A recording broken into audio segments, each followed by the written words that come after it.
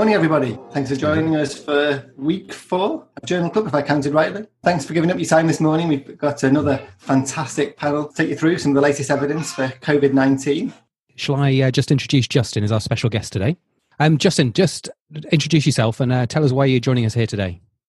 So I'm basically a community doctor from Toronto in Canada. And then I spend a little bit or maybe way too much time reading some medical literature and writing a bit about it on my blog, First 10 EM, and then chatting with it. You had my partner in crime, Casey Parker, on from a couple of weeks ago from our podcast where we do a not quite monthly journal club doing some of the same kind of stuff. So you've taken a very much a sort of evidence-based emergency medicine approach over the years. The First 10 EM blog's very good. If you're interested in critical appraisal and really looking at the literature, I'd recommend it. And there's some really good quality stuff. Very pleased to have Justin with us. As you can see, we've also got a terrific all-star cast that we've had for the last few weeks. We're very lucky to have Simon Carley, Anissa Jaffar, and Charlie Waynard from emergency medicine, and Pam Vallely and Paul Clapper from virology. We'll be taking you through, as usual, a deep dive and 5 rapid-fire papers. Deep dive that we're going to do is looking at viral shedding and transmissibility. Really interesting paper with a lot of implications for social distancing. And then we've got 5 papers, as I say, that we're going to go through. Justin is going to take us through this deep dive. It's a little unusual, certainly not your usual standard RCT or diagnostic accuracy study. It's a little off the wall, but as you'll see, it's very relevant to our practice. Emergency medicine sort of is a specialty that really by definition focuses on symptoms. And now we're talking a lot about pre-symptomatic. That's not really a word we used before, but we've heard about people potentially spreading this disease before they have symptoms. And that was going to really matter a lot for us because it's true. It matters a lot for how we protect ourselves. It matters for how we manage this disease. You can't just isolate the people with symptoms. That's not going to work. And it matters for our risk assessments. You can't just ask people, have they been in contact with anybody sick? Because that's not going to matter nearly as much if pre-symptomatic spread changes. So in terms of the methods, this is actually 2 different papers within the same write-up. Part 1 of the paper is actually pretty simple. It's 94 patients who are admitted to a single center in China, all of whom have confirmed COVID-19. And then they took repeat swabs over the course of the next 30 days and just looked at the viral loads on each of those swabs. So really simple methodology. Unfortunately, and we'll come back to this, they didn't give us any information about when or why they decided to do those swabs.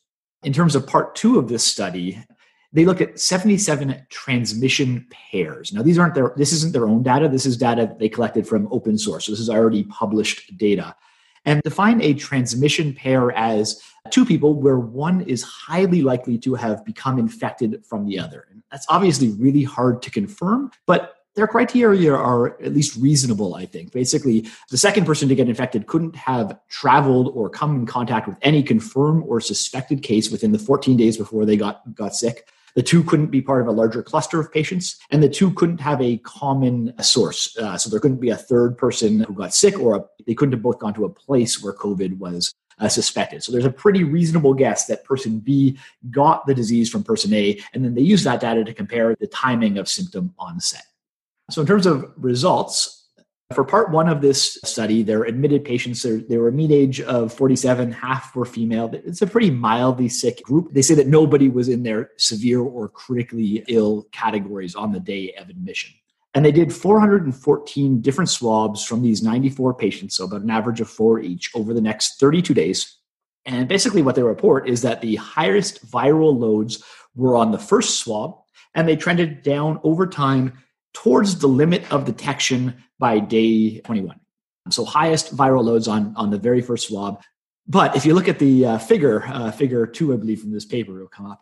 This is not necessarily the cleanest data set you'll ever see. The trend line doesn't match beautifully with this overall big cluster of points there. So you really need a stats nerd to really trust those trend lines. In terms of part 2 of the paper, really simple results. The median time between when person 1 developed symptoms and person 2 developed symptoms was 5.2 days. And exactly what that means depends a lot on the incubation of the disease. And so they do a couple of sensitivity analyses to account for different possible models. And it's basically that they infer, and this is all modeling, that infectiousness started 2.3 days before the symptoms, and that the peak infectivity would have been 0.7 days before symptoms. And based on those numbers, they say that 44% of the transmission would have happened before a person became symptomatic. There's also a figure from this paper. It's probably too messy for a webcast format, but I think it's really interesting if you look closely, because you'll see there's a bunch of cases in there. Green is the day when people were together. And right in the middle, where it's 41, 42, there's a bunch of people who only were together before either one of them had symptoms, and then they both got sick, which I find sort of fascinating. That's it from the methods and results section. I find this data really, really interesting. What they're suggesting is that about half of transmission will occur before patients have symptoms, and that their viral loads will be highest early on, maybe even highest before they develop any symptoms. This is hard for just an emerge doc to interpret. So I think we'll kick it over to our experts. I had sort of 3 quick comments that I would make from a critical appraisal standpoint.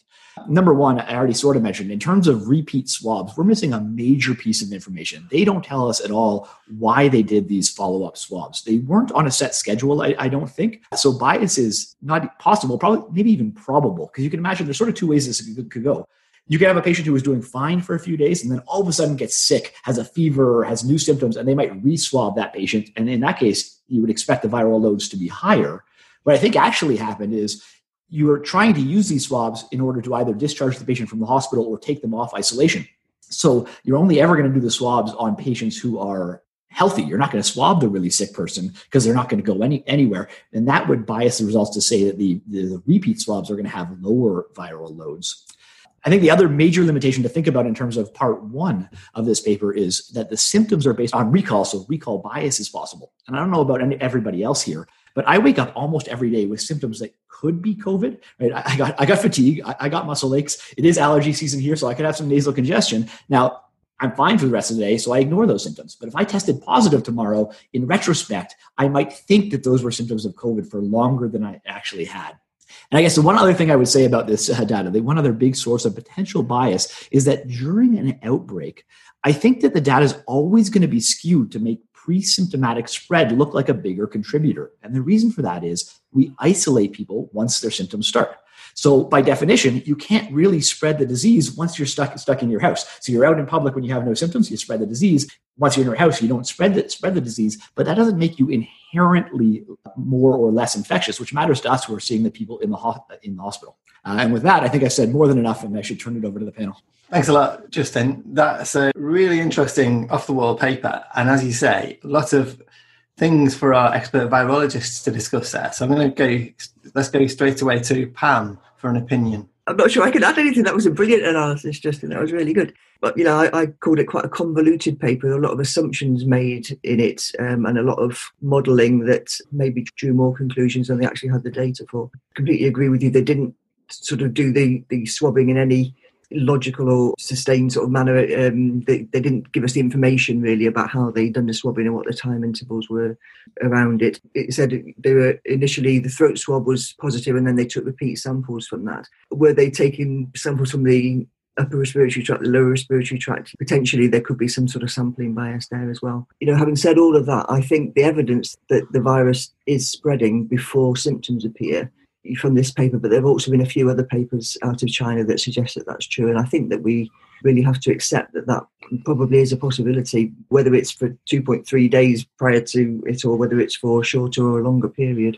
I'm not sure I completely put my faith in this paper for that exact time, but I think the possibility and the likelihood that it is spreading before symptoms appear is important. And then when we come to talk about the social distancing paper later, I think it's got implications for that as well. Clearly, if it's being spread before symptoms, then it's being spread in aerosols and not in droplets. Well, I was going to say it's very topical because we're now talking about coming out of lockdown and how we will manage that. Because here we've got clear evidence that your highest level of infectivity is before you ever get symptoms. Data in this paper dovetails quite nicely with one which has appeared in the New England Journal of Medicine about pre-symptomatic infections in a closed community, a nursing home.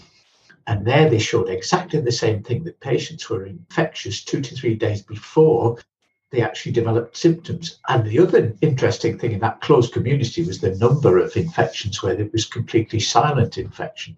Not all the patients were symptomatic.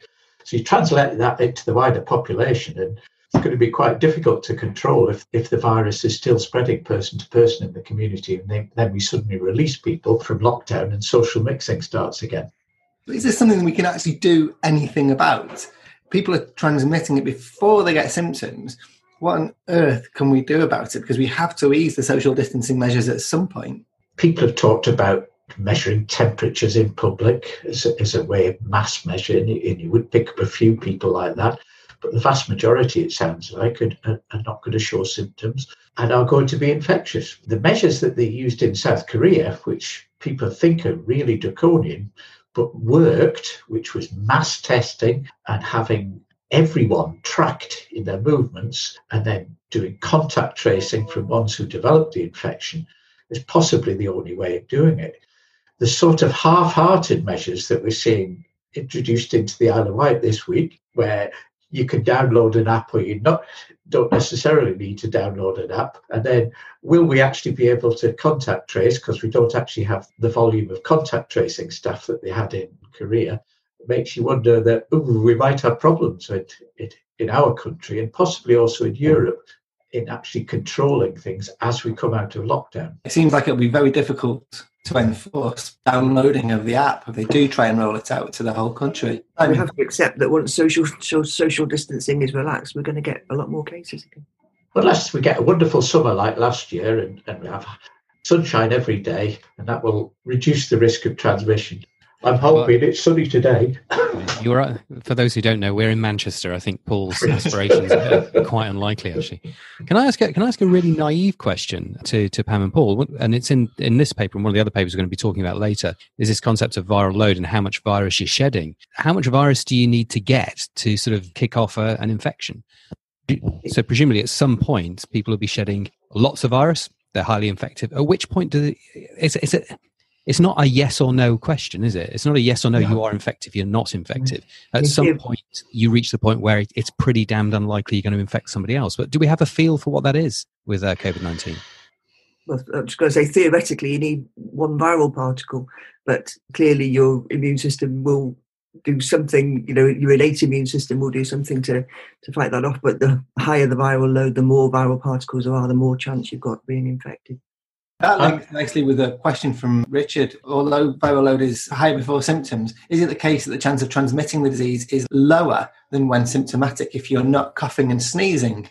Well, that brings on the paper of social distancing. What I was going to say about viral load is I'm always shouting at our students about them using viral load as a sort of jargon term, because viral load actually relates to the amount of virus present in a volume of fluid. So it arose from the amount of virus present in blood. When we translate this into measuring in throat swabs, we also have to factor in that the quality of the throat swab has an influence on how much virus we recover. So it's not an exact measure when we're looking at throat swabs. It gives us an indication, yes, there's virus there and there's plenty of virus in this throat swab.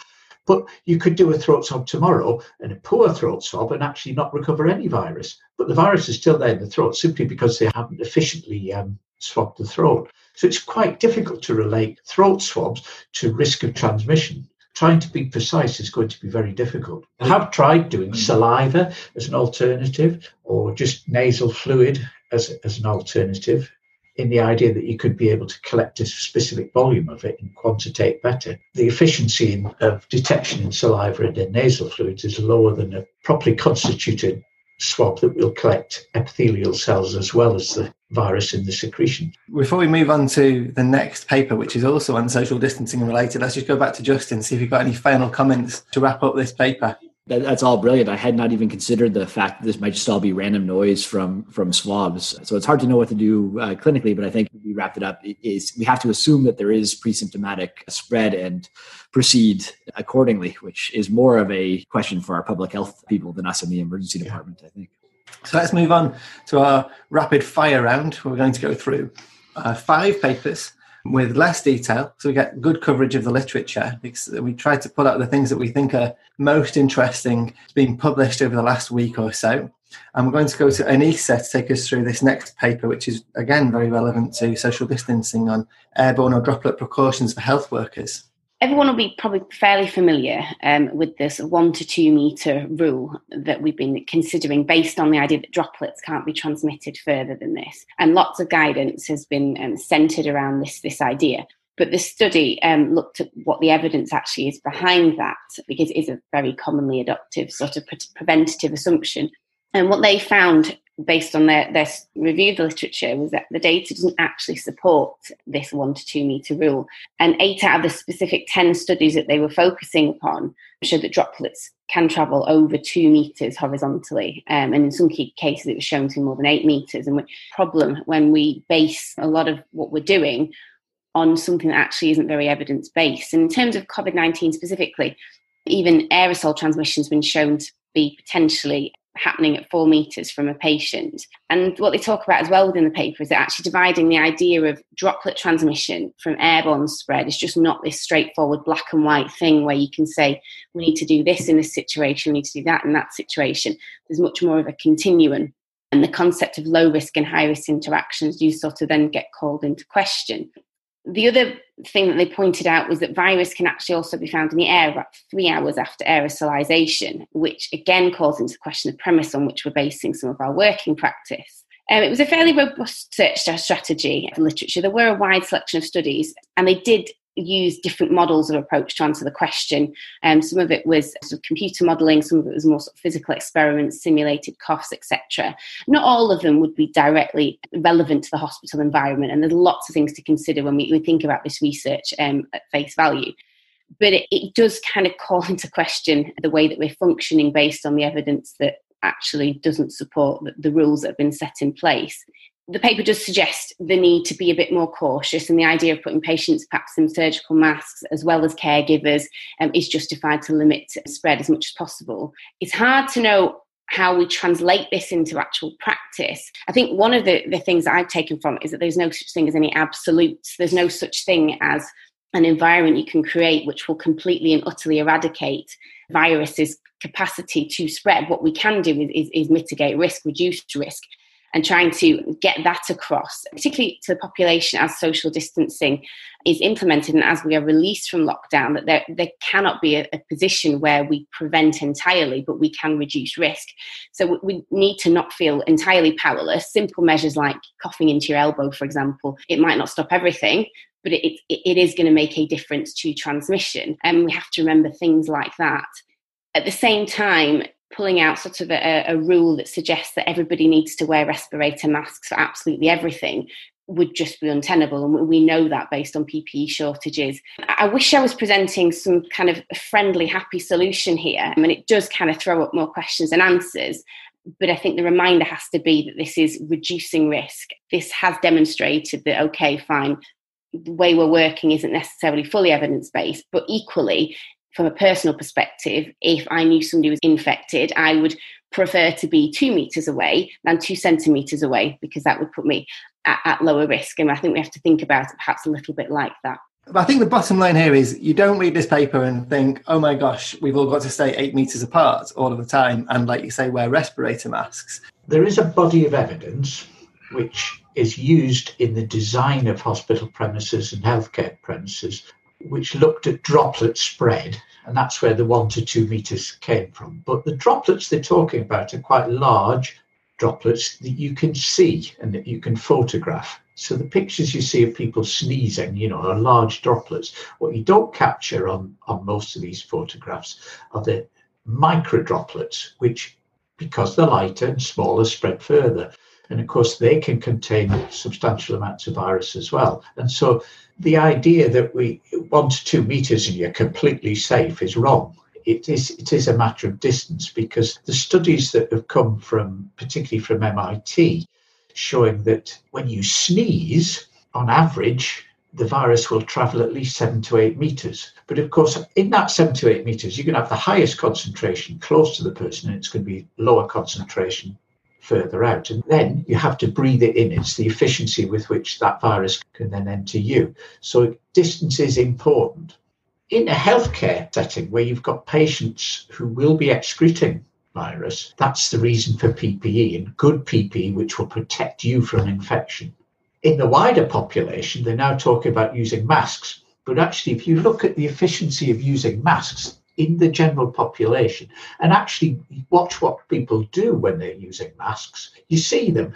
They go in talking to their mates, so they drop the mask down and talk to them face to face. Or if they're going to sneeze, they drop the mask down, have a sneeze and put the mask back up.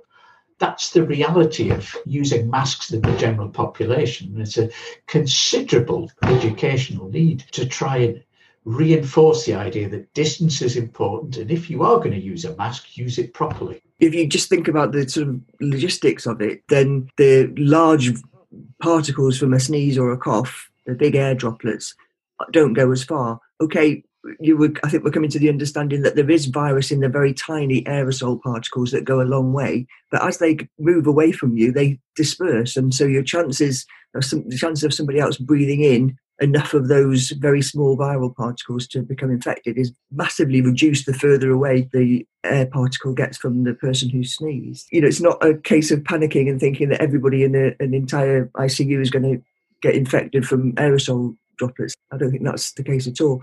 I think the point that somebody made about potentially whether patients should be wearing masks to prevent those droplets from spreading very far, I think that's perhaps a good point. And I don't particularly know what happens in an ICU setting, but certainly preventing the spread from the patient to you, that the mask could have a good benefit in that particular instance, I think. Can I ask Justin a little bit about this one? Because it's a topic which we've talked about a lot, Justin, is whether these are patient or, in this case, healthcare related outcomes, or whether these are just sort of theoretical outcomes where we're trying to take this data and imply it into clinical practice. Because it's not really a clinical outcome in this paper. The problem is measuring clinical outcomes here, just like we said in the first one, it's so hard to know who you caught the virus from, and it happens 5 days later. So I don't know how you would design the trial to make it a true clinical or patient-oriented outcome. I would echo I was actually the one, I think, who suggested this paper. And the last thing I want, I think it's an important paper because we don't want to be very black and white in medicine. I think this is a great paper for sort of busting the myths, knowing that, definitely 1 meter, definitely 2 meters, we're going to be safe. But at the same time, we definitely don't want people to be overly stressed out by this data. Because as we've said, the further you get away, everything spreads through 3D space. And basically, every bit you move away, you're going to be safer and safer and safer. And we have to consider the harms as well. We love talking about, seeing a paper like this and be like, I should just move 4 or 8 meters away from the patient and then take off my PPE. But if you move 8 meters away from the patient, now you're dragging your dirty PPE 8 meters into the department.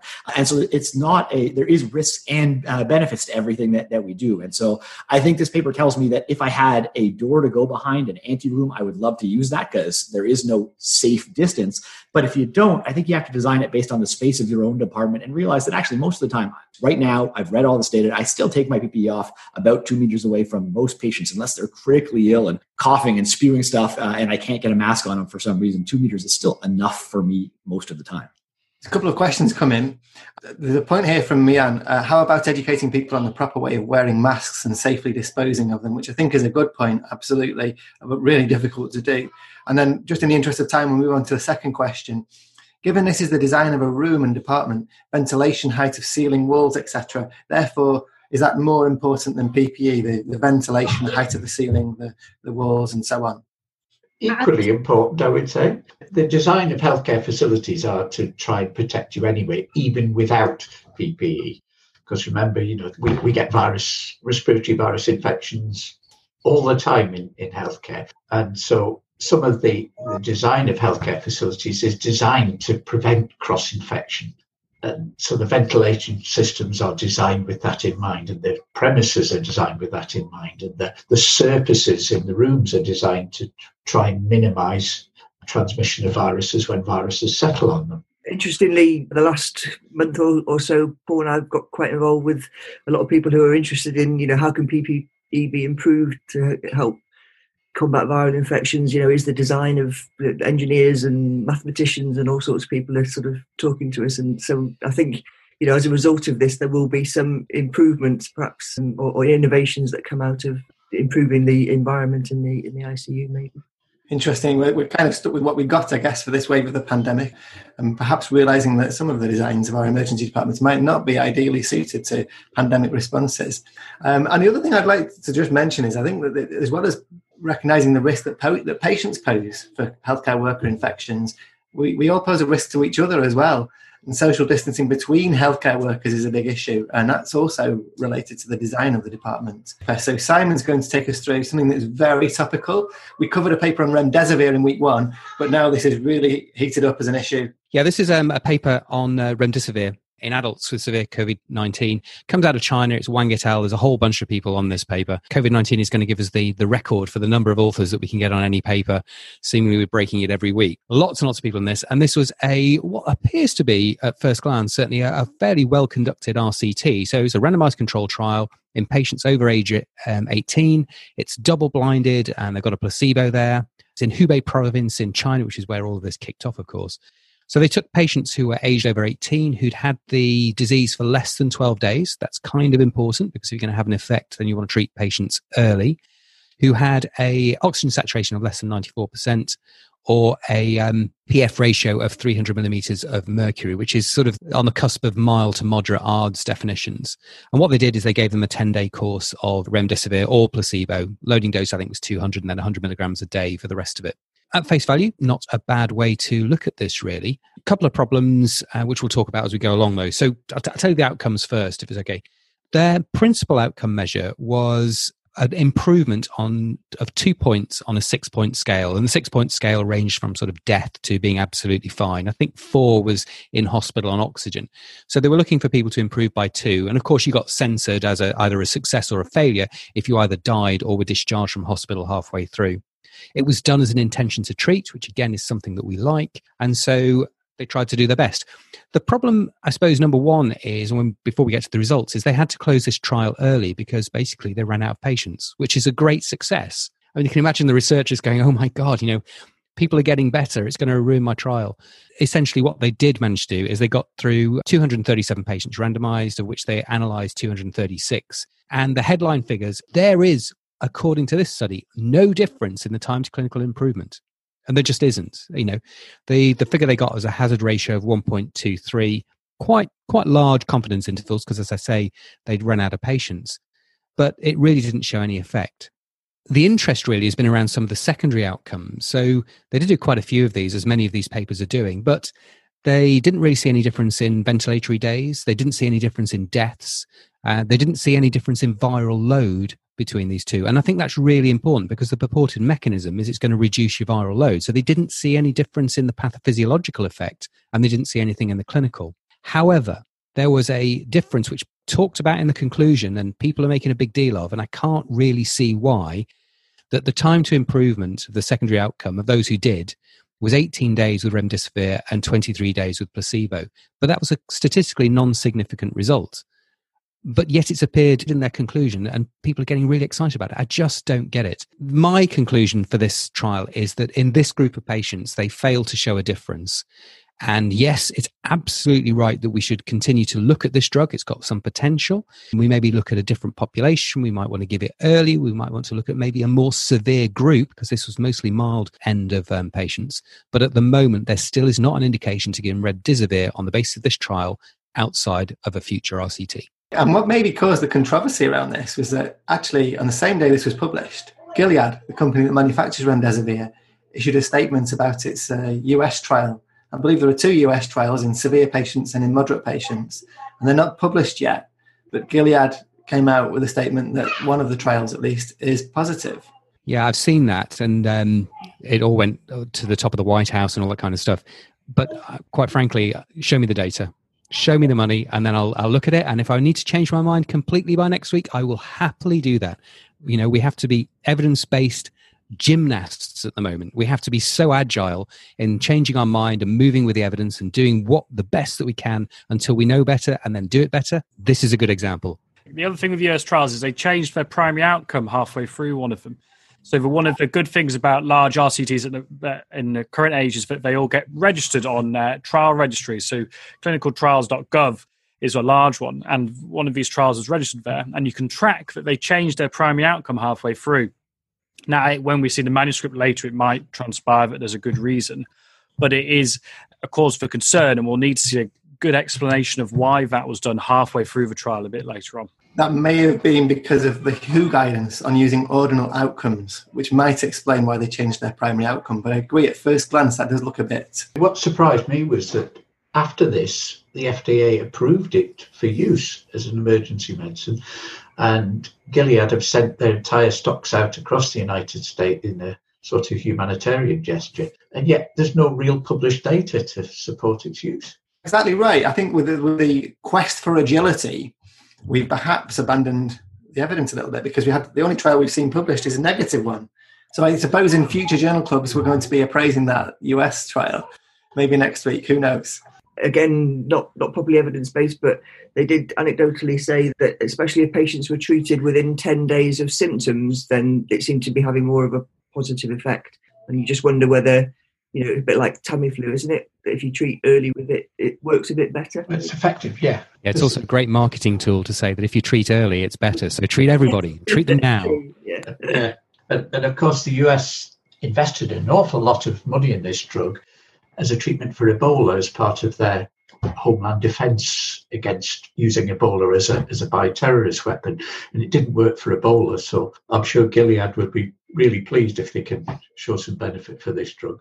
So on the questions, we had one point from Abdo Khoury, president of USAM, who noted that the finding apparently in the US trial is that the difference is time to recovery of 15 days in the control group versus 11 days in the remdesivir group, although we believe no difference in mortality.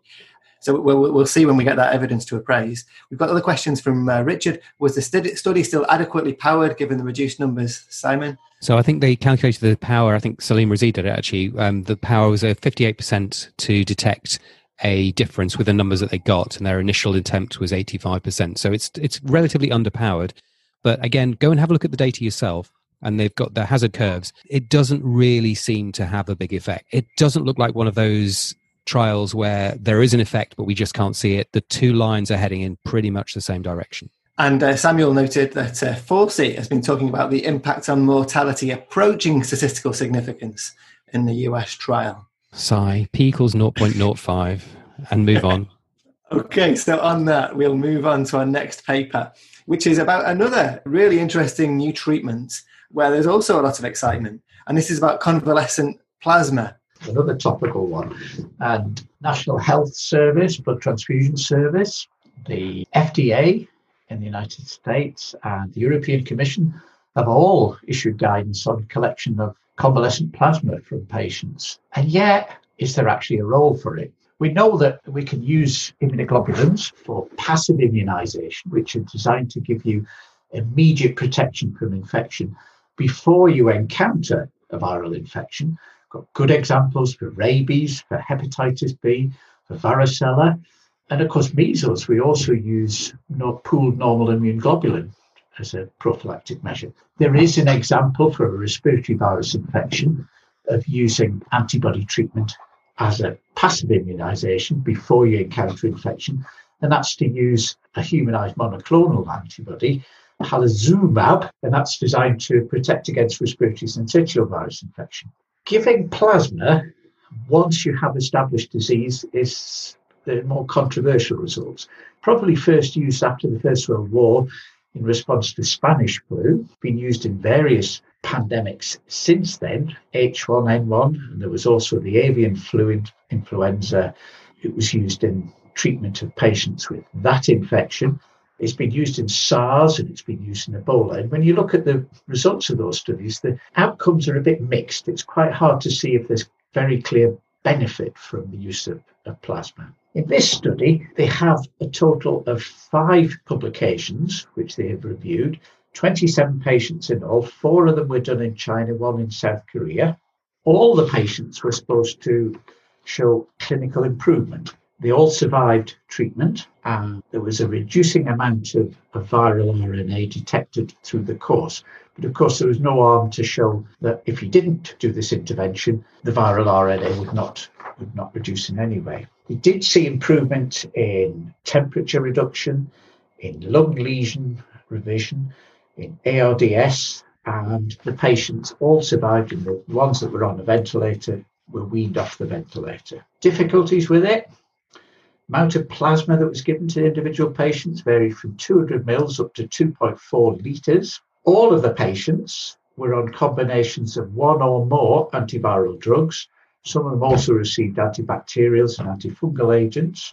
And it's quite hard to assess whether there's any real benefit from the administration of plasma because of the mix of patients. But what they conclude is we need proper randomized clinical trials, which I would support. One thing that strikes me about it, though, in the review is that they do not mention whether the benefit is not so much that you're giving neutralizing antibodies to patients with the disease and that's affecting the viral replication, or whether it's just a general effect that we see when we give immunoglobulin to patients, reducing the inflammatory immune response. And that actually what you're seeing is the administration of plasma is affecting the cytokine response, and that's damping down the adverse pathology within the lung. And would you actually see the same effect if you just gave normal pooled immunoglobulin to these patients as convalescent plasma? That would be an interesting trial to do. So I'm not convinced at the moment. Again, I've learned something new because I thought that if we could show benefit with convalescent plasma, then it'd be a no-brainer that monoclonal antibodies would work. But actually, you're saying that there may be more to it than that, which is really interesting. There are some trials afoot on convalescent plasma. Simon, you're leading the recovery trial at our hospital, and I believe that we're going to potentially adding a convalescent plasma arm. There's some talk of it. I don't think convalescent plasma arm is in recovery, is it? It might be. Things change on a daily basis, so you might be ahead of me. We put the tocilizumab in last week. I think plasma trial is coming out of Cardiff. I think it might be a separate trial rather than put into recovery, but who knows? And any other thoughts on this from the panel? I mean, this is going to be a very interesting treatment. There's been going to be quite logistically difficult to source enough plasma if it's shown to be a successful treatment as well, is when you source it, because there's talk of patients who have had previous coronavirus infection not having a long-lasting immunity. Does it matter when you sample the patient for their plasma? Yeah, and the quality of the antibodies, the level of neutralizing antibodies, presumably would need to be high for it to have an effect on the virus, and that would need to be quality controlled in the plasma preparations. And I don't think we're there yet. Comes back again to the real urgent need we've got for a good, robust, proven antibody test that we can actually start to do some of these studies and find out how long it lasts. Yeah, and we're starting to see those appear. Abbott and Roche have both got FDA-approved antibody tests now, but with limited data, and there's a preprint of one of them, so maybe we'll be looking at that next week, actually, to have a look at the data on accuracy of the antibody testing. So that's great, a very promising treatment, really nice review of the evidence from Paul. And so, again, there's good reason to temper our excitement at the moment based on the evidence. We need that RCT before we can get too excited. So let's move on to the next paper, which Charlie's going to take us through, around the issue of renin-angiotensin inhibitors. So ACE inhibitors, angiotensin receptor blockers. There's been lots of discussion about whether they might do some harm. And then later, there was some discussion about whether they might be beneficial for patients with COVID. And this paper is trying to answer that question for us. Yeah, so Tedeschi et al. Looked at ACE inhibitors and COVID-19.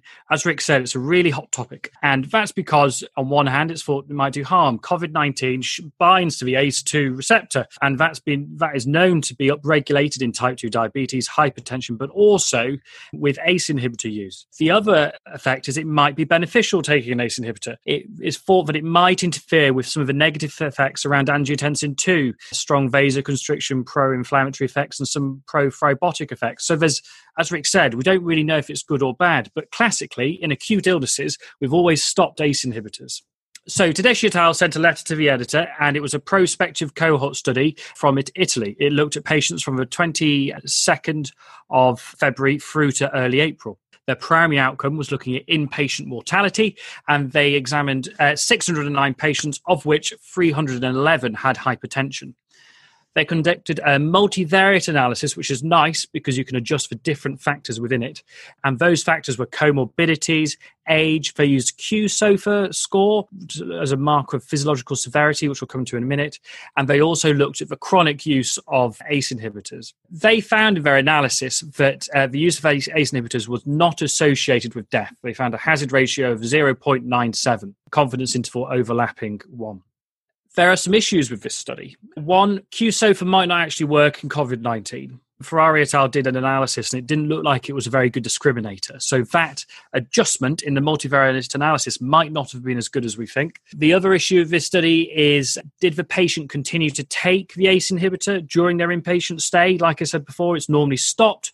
This data, it doesn't seem to be presented here. And also, they only really examined 311 of their 609 patients.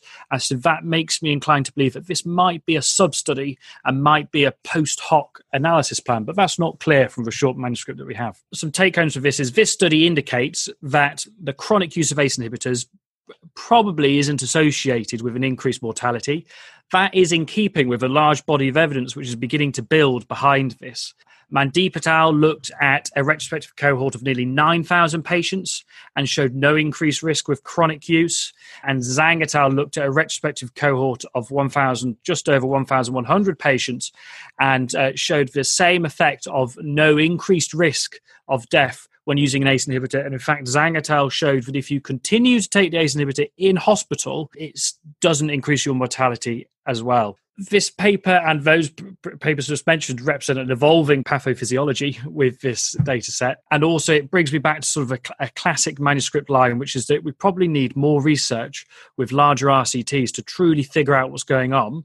But some of the early concerns we had about ACE inhibitors may not transpire to be warranted. And I also mentioned the paper by Mehta and al. In New England Journal of Medicine, which has just come out, where they've done, so a lot of the worry at the beginning was they did a univariate analysis in patients, and that suggested that if you were on an ACE inhibitor, it was bad news. But then they couldn't answer the question, why are you on it? Are you on it for heart failure, in which case there could be an association? So now we're starting to get this paper you described and the one in the New England Journal of Medicine, where they've got a multivariate analysis and they can pick out whether it's just the ACE inhibitor or whether it's the disease that it's been prescribed for. And certainly in the NEGM one, which is, I think, just under 9,000 patients, there doesn't appear to be any association. In fact, it may well be beneficial. People I know who came off their ACE inhibitors and went onto calcium channel blockers are now going back onto their ACE inhibitors. It's got to move with the evidence. What we do this week is maybe totally different to what we do next week, but we have to update it based on the emerging evidence. In the meantime, what are we going to do?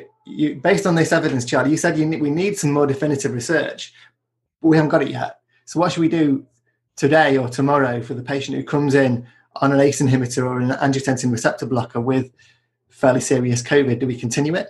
So I think there are two questions here. One is the people in the community on ACE inhibitors, should they continue to take it? And the other is what we do in the acute setting. This paper from Tedeschi et al. Just looked at people who were on it chronically and didn't really comment on an inpatient stay. I think there is no evidence of harm for community use of ACE inhibitors. From a tentative, agile, evidence-based medicine perspective, you could say that the use of ACE inhibitors in the community should continue on the strength of previous evidence of benefit to the people it's being prescribed to, because there's no new evidence of harm. In the inpatient setting, there is a pre-existing evidence that using ACE inhibitors in the acutely unwell patient can cause harm. And there's some retrospective data now, mainly from Zhang et al., that ACE inhibitors in COVID-19 might be beneficial. But in my mind, that retrospective might does not overrule the known harm of ACE inhibitors for general acute illness. So I think it's essentially carry on as we were before. So we'll move on to our last paper, which I'm going to summarise. I thought this was a really important paper to summarise because of the size of the study. So this is from the ISRIC study. They've been collecting data from patients with confirmed COVID in the UK, well, England, Scotland and Wales, since the outbreak started, I think since February. And they've taken a data cut in April when they've managed to recruit 16,749 patients. And they've got the data from patients' hospital records about their demographics, their comorbidities, their outcome, and they've summarised it for us. So it's epidemiological data that could help us to understand what's predicting outcome in patients with COVID. So of those patients, that accounts for, by the way, 28% of all of the patients with confirmed COVID in the UK through this outbreak. They presented quite early, I thought. The median time from symptom onset to presentation in hospital was 4 days, which seemed early to me. And they stayed an average of 7 days in the hospital, so fairly long hospital admissions as you'd expect. And 17% of them required critical care, so high dependency unit or ICU care. The mean age of patients was 72, as you'd expect, and only 2% of the patients, that's 239 in total, were actually below 18. So as we understood from what the data that was emerging, this is very rare in children. In terms of the symptoms that patients present with, they fell into really three key groups. The respiratory symptoms, cough, fever, shortness of breath, as we know, they're the most common. Also systemic features like myalgia, fatigue and joint pain, those were the next common. And then thirdly, there were the enteric symptoms. So you've got diarrhea, vomiting, abdominal pain, and they were actually surprisingly quite common. Now, as a lone symptom, it only affected something like 5% of the patients. But again, it just shows us that we've got to be on our guard when we have patients with unexplained gastrointestinal symptoms during this pandemic. They followed patients through to see how many were successfully discharged from hospital. And bear in mind that some of them are still going through their care episode, so we don't know the final outcome. But only 49% of patients were actually discharged from hospital in this cohort. That's 55% of the patients who were admitted to a ward, then discharged home, and only 20% of the patients who've been admitted to ICU have been successfully discharged, and that's despite them having a younger median age at 61. And then finally, perhaps one of the most interesting things for our future practice is to realise what the predictors of mortality are. And in this study, male sex was a predictor of mortality, coexisting cardiac disease, COPD, chronic kidney disease, a history of malignancy, obesity and dementia were all of the predictors. So they're all the factors that were associated with adverse prognosis in this huge UK cohort. You could argue nothing hugely new there that we didn't know from the Chinese series, but it's really important to have UK data and such a massive cohort of patients. What an incredible study to produce at such short notice, and it's really good and clear evidence. I'm totally impressed with what we've done in the UK and the NIHR about having these trials ready and waiting to go. I know ISARIC wasn't a UK trial, but the idea of you have hibernating trials and trials like this which are in process and ready to go is fantastic. Yeah, absolutely. Real testament to our capacity to deliver research, huge scale. I guess from a critical appraisal standpoint, there's always one question about how good the data is that's coming in. And there's one number that really jumped out at me in this paper, which was that 4% of these patients were asymptomatic. But these are all admitted patients. So why the heck would you be admitted to the hospital if you have no symptoms at all? Either I'm missing something there, or maybe that's a hint. Like some other databases have had a bunch of people with ectopic pregnancies who have negative beta HCG. It just doesn't make sense. I wonder whether that's a hint that there's something wrong with the underlying data. I think it might be that we often admit patients, say, with renal colic, and you do the CT scan and you realize they've got COVID-19. We're picking up quite a lot of patients in that way who don't necessarily have the symptoms, but they've got it. But would those patients be asymptomatic? I mean, he still had renal, because then you wonder whether there's a tie between COVID and renal colic. I'd want to know, do they have truly no symptoms, or what are their symptoms?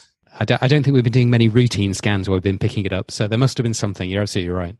Yeah, a really good point. Maybe a problem with the granularity of the data that was collected, and perhaps they didn't foresee that. So there perhaps weren't the options to put those symptoms in, or they've just been coded as asymptomatic when actually they had non-COVID symptoms. It's a good point, though. I think time for us to wrap up, I think. So I'd like to say massive thanks again to our fantastically expert panel. It's been brilliant as usual, and special thanks to Justin for joining us at 6:30 in the morning in Toronto. Pleasure to have you on the Journal Club. So Charlie, last point, we'd like to shout out about the ARChem top fives and a call for surveillance on new papers. Yeah, so if anyone's seen an interesting or new paper and you think it would be of benefit to emergency medicine clinicians around the country, then please submit it. The Google form will go up on Twitter shortly after this. Pop in the title, your name, and a brief paragraph on our publications, which include the top 5 that goes out to all ARChem members every week, and also a Director's Cut edition, which is a joint thing between St Emblens and ARChem Learning. So please, everyone, get involved. If you see an interesting paper, submit it through the form you'll find on Twitter later.